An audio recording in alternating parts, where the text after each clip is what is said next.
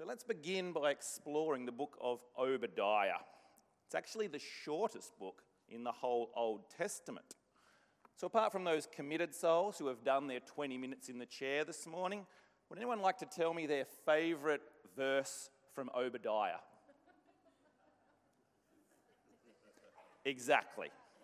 No one has one. That's because if you read the book of Obadiah, it's pretty much all bad news. There is not a lot of good stuff in there. I looked up Obadiah in my handbook to the Bible. This is their opening line. They gave it one page. The first line says, "Nothing but his name, which means servant of God, is known of this prophet." That's it.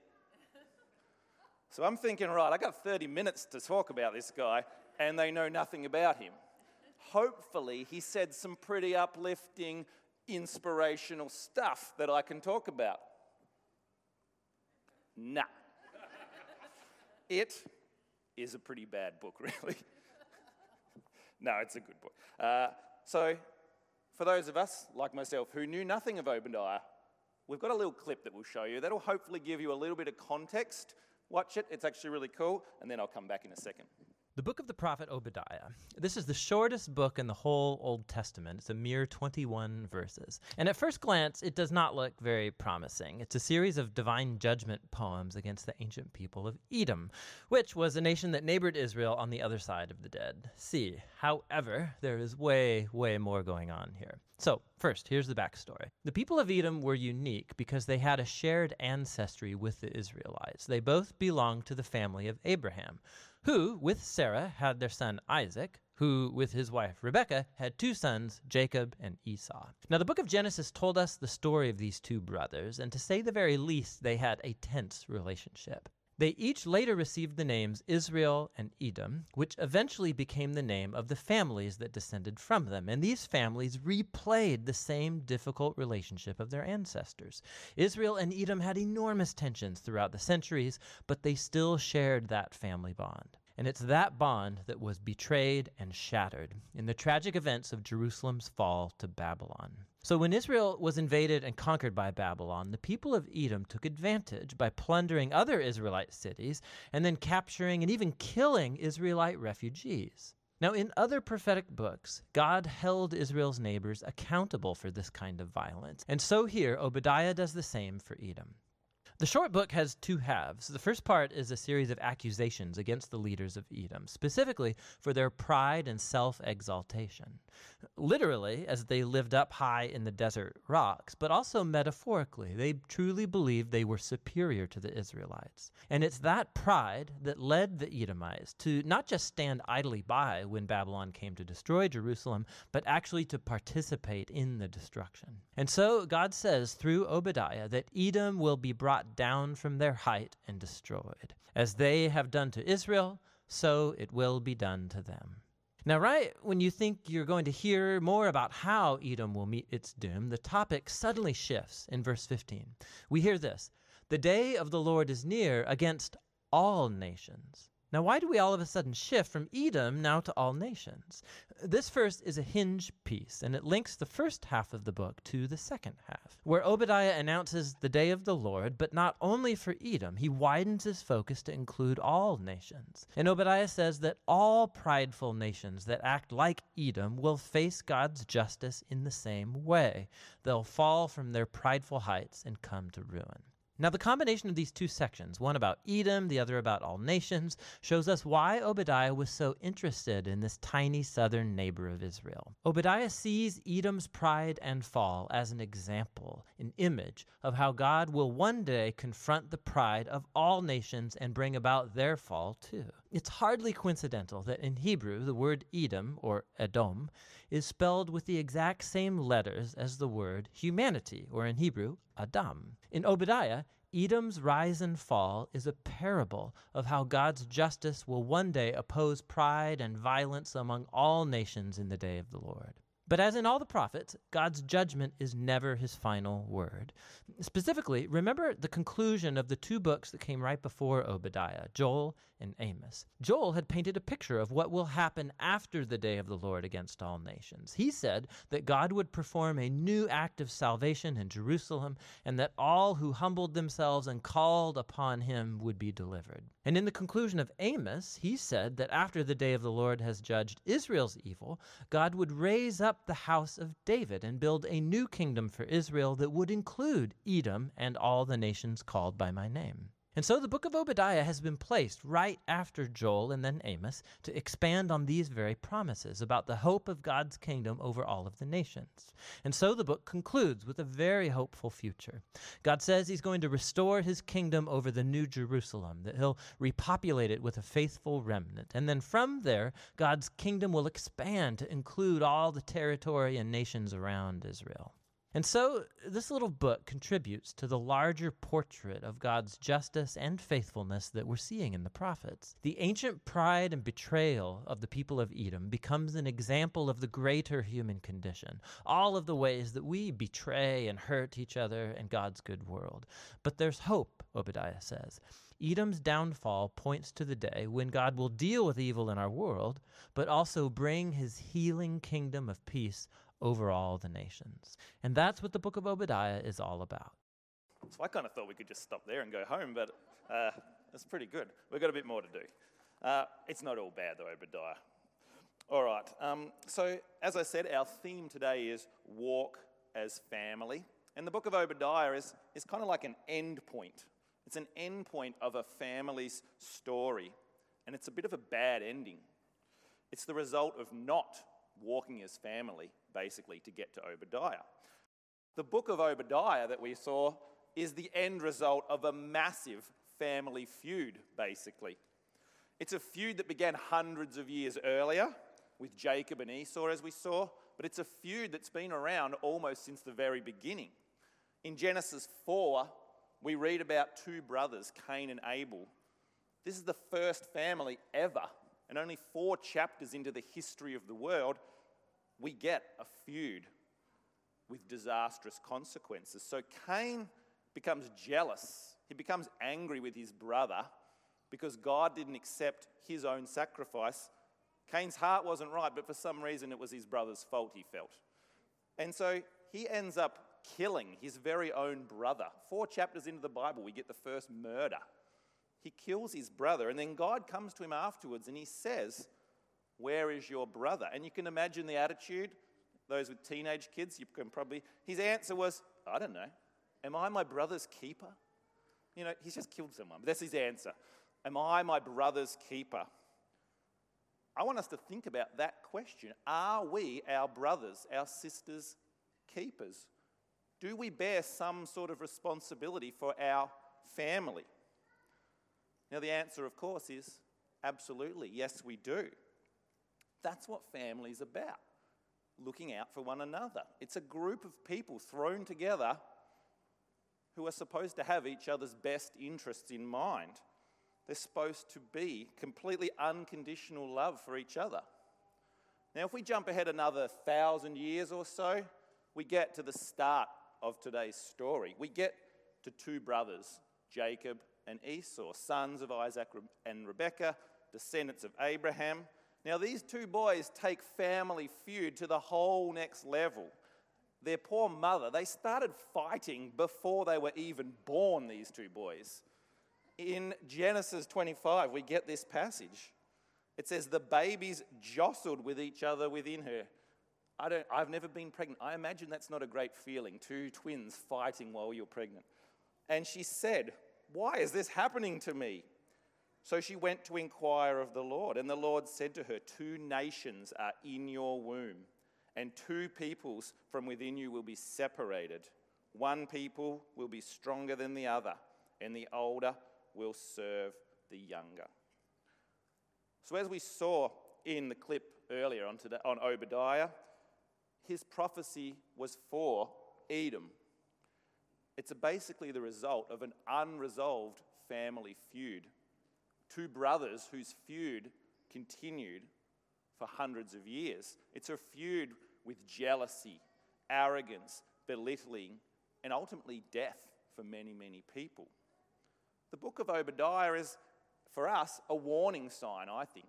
It's a flashing red light. It's a siren. It's telling us to look out and to make sure we get family right. I'm hoping none of our family feuds will end up in two complete nations divided and fighting for hundreds of years, but it is a warning for what happens when you don't walk as family. So what sort of things does Obadiah specifically warn us about in his book today? It says in verse 3, "The pride of your heart has deceived you." So pride is certainly an issue that we need to be aware of. The Edomites were a very prideful nation. In verse 8, it says, "Will I not destroy the wise men of Edom?" Again, they thought they were smarter than everyone else. They thought they were better. They lived on a hill and they literally looked down on everybody, but also figuratively looked down on everybody else. Then in verses 10 to 14, we get a whole bunch of stuff that Obadiah is warning about. He says, "Because of the violence against your brother Jacob, you will be covered with shame. You will be destroyed forever. On the day you stood aloof," it's a nice word, "while strangers carried off his wealth and foreigners entered his gates and cast lots for Jerusalem, you were like one of them. You should not gloat over your brother in the day of his misfortune, nor rejoice over the people of Judah in the day of their destruction, nor boast so much in the day of their trouble. You should not march through the gates of my people in the day of their disaster, nor gloat over them in their calamity on the day of their disaster, nor seize their wealth in the day of their disaster. You should not wait at the crossroads to cut down their fugitives, nor hand over their survivors in the days of their trouble." So in those verses, we've got a whole heap of stuff that Obadiah is warning us about. Things like violence, aloofness, which basically means being distant or detached or unresponsive to the needs of people around us. We've got gloating in others' misfortune, boasting, kicking people while they're down, failing to stand up for those in need, greed, theft. That's a pretty tough list for someone to speak over you as a nation. Edom was guilty of all of those things against ultimately their own family. They came from two brothers, these two nations, and they hadn't treated each other well. And of course, it doesn't end well for Edom. We heard in those verses that you will be completely destroyed. And by 70 AD, Edom completely disappears from history, never mentioned again. Gone, wiped out. So how do we walk as family then? If that's our question for today. What does it mean? And what are we saying when we use the word family? We heard beautiful things in those thank you prayers. The word family mentioned over and over again. So firstly, let's just look at a nuclear family, parents and children. Now, the majority of the verses in the Bible that specifically mention children are actually for kids. So kids, stop your drawing for a little moment, ears on. I'm really sorry, you're not going to like necessarily what I'm about to say, but you need to hear it. All right. Exodus 20 verse 12, Proverbs 6 verse 20, Matthew 15 verse 4, Proverbs 1 verse 8, Colossians 3 verse 20, Ephesians 6 1 to 2, and Deuteronomy 5:16 pretty much all say the same thing. They say something like, children, honour, listen to or obey your parents. So kids, you've got a bit of responsibility there. If your parents are telling you to do something, it's mentioned 7 times, at least in the Bible, that you're supposed to do that. So hopefully you can stick with that. But if you want your family to be the best it can be, kids, then you need to listen to your parents. But parents, as the saying goes, with great power comes great responsibility. So if you're going to be telling your little minions what they need to be doing and they're going to obey it, you better make sure you're saying the right stuff. So let's have a look at some of the things that the Bible tells us as parents we should be doing. In Ephesians 6, verse 4, it says, "Fathers, do not exasperate your children. Instead, bring them up in the training and instruction of the Lord." And then in Proverbs 22, verse 6, it says, "Start children off on the way they should go, and even when they are old, they will not turn from it." We have a bit of responsibility, parents, to make sure our children get the best start they could. As a teacher, I see every day that the adage, "the apple never falls far from the tree," is very much true. When I meet parents for the first time, I quite often get the aha moment. It explains a lot. It can be very much a positive that the apple never falls far from the tree, or very much a negative. But it's true for many, many people. It's a generalization, yes, but it is true. It's said that a large chunk of a person's character, their personality, is formed by the age of 7, and those traits will be with that child for the rest of their lives. So those influences for the first 7 years of a child's life will shape a big chunk of their character forever. Yes, you can develop character as you go, but those things that are learned before the age of 7 will quite often stick with you forever. And who are the longest or the largest influence in a children's life in those early years? Parents, of course. We've got a big responsibility, parents. So if you want to give your children the best chance, and we're all parents here of the children of Door of Hope, if we want to give our children the best chance, we need to be making sure we're setting the best example we can. Pay attention to things like the words we use, how you speak to others. Your children will mimic those things. Pay attention to where we prioritise our time, because our children will watch those things and see that that's important to us. It must be important. Pay attention to your generosity towards others, because we're called to be generous people. Treat others with respect. Here's some advice from the Bible. We got some stuff from Timothy.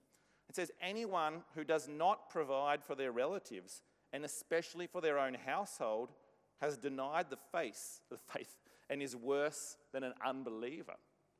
So we've got a responsibility to provide for our family. Now, that verse doesn't actually say parents.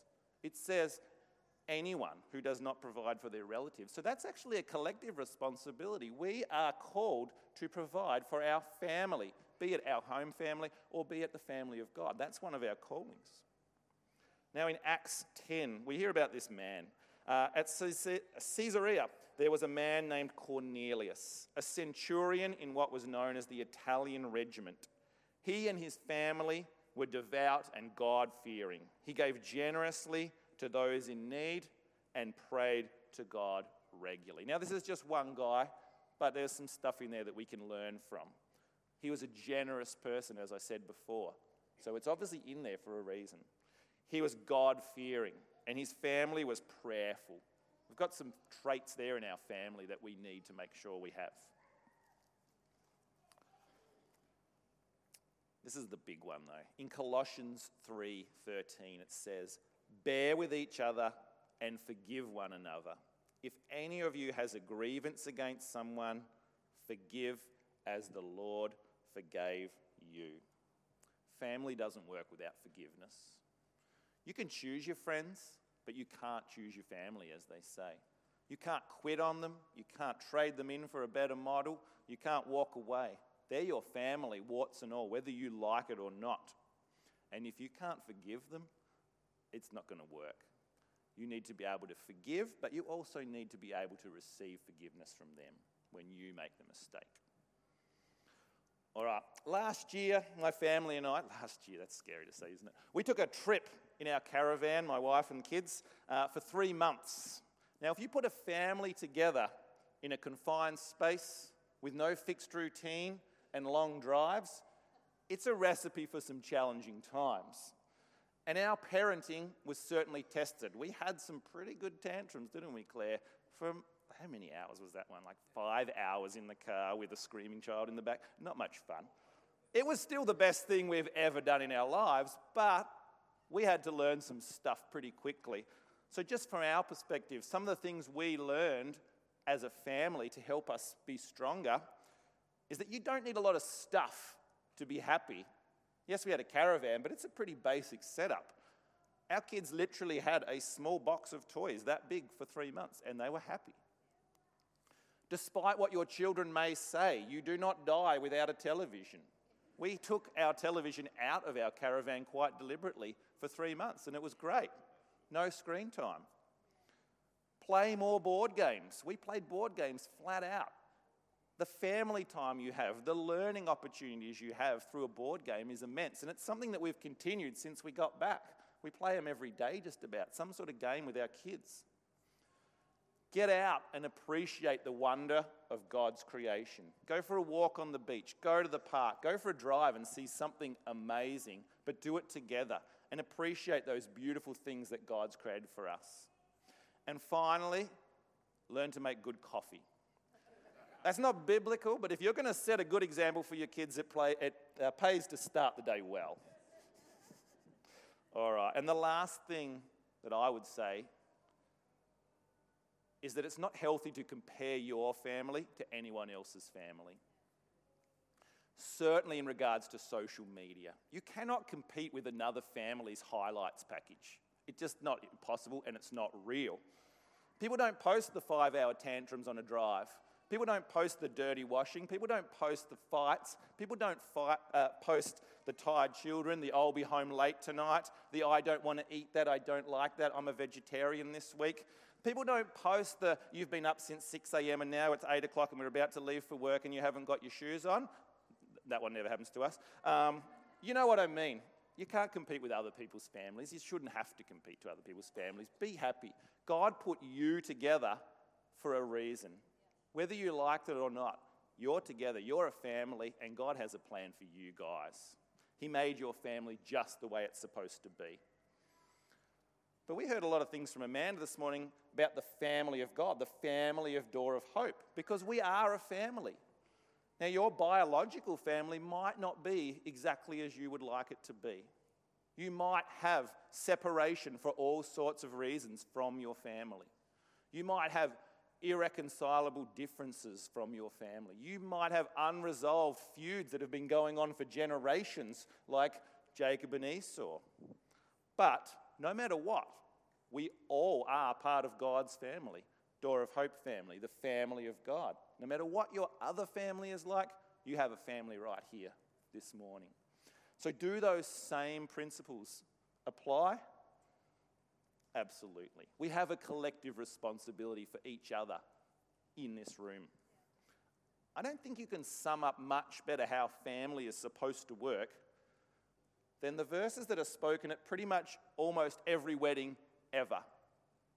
You know what it's going to be. It's normally spoken over a couple, but it applies beautifully to family. It's from Corinthians, of course. It's Corinthians 13, verse 4. And it says, love is patient. Love is kind. It does not envy. It does not boast. It is not proud. It does not dishonor others. It is not self-seeking. It is not easily angered. It keeps no record of wrongs. Love does not delight in evil, but rejoices in the truth. It always protects, always trusts, always hopes, always perseveres. That's a pretty foolproof checklist right there for family.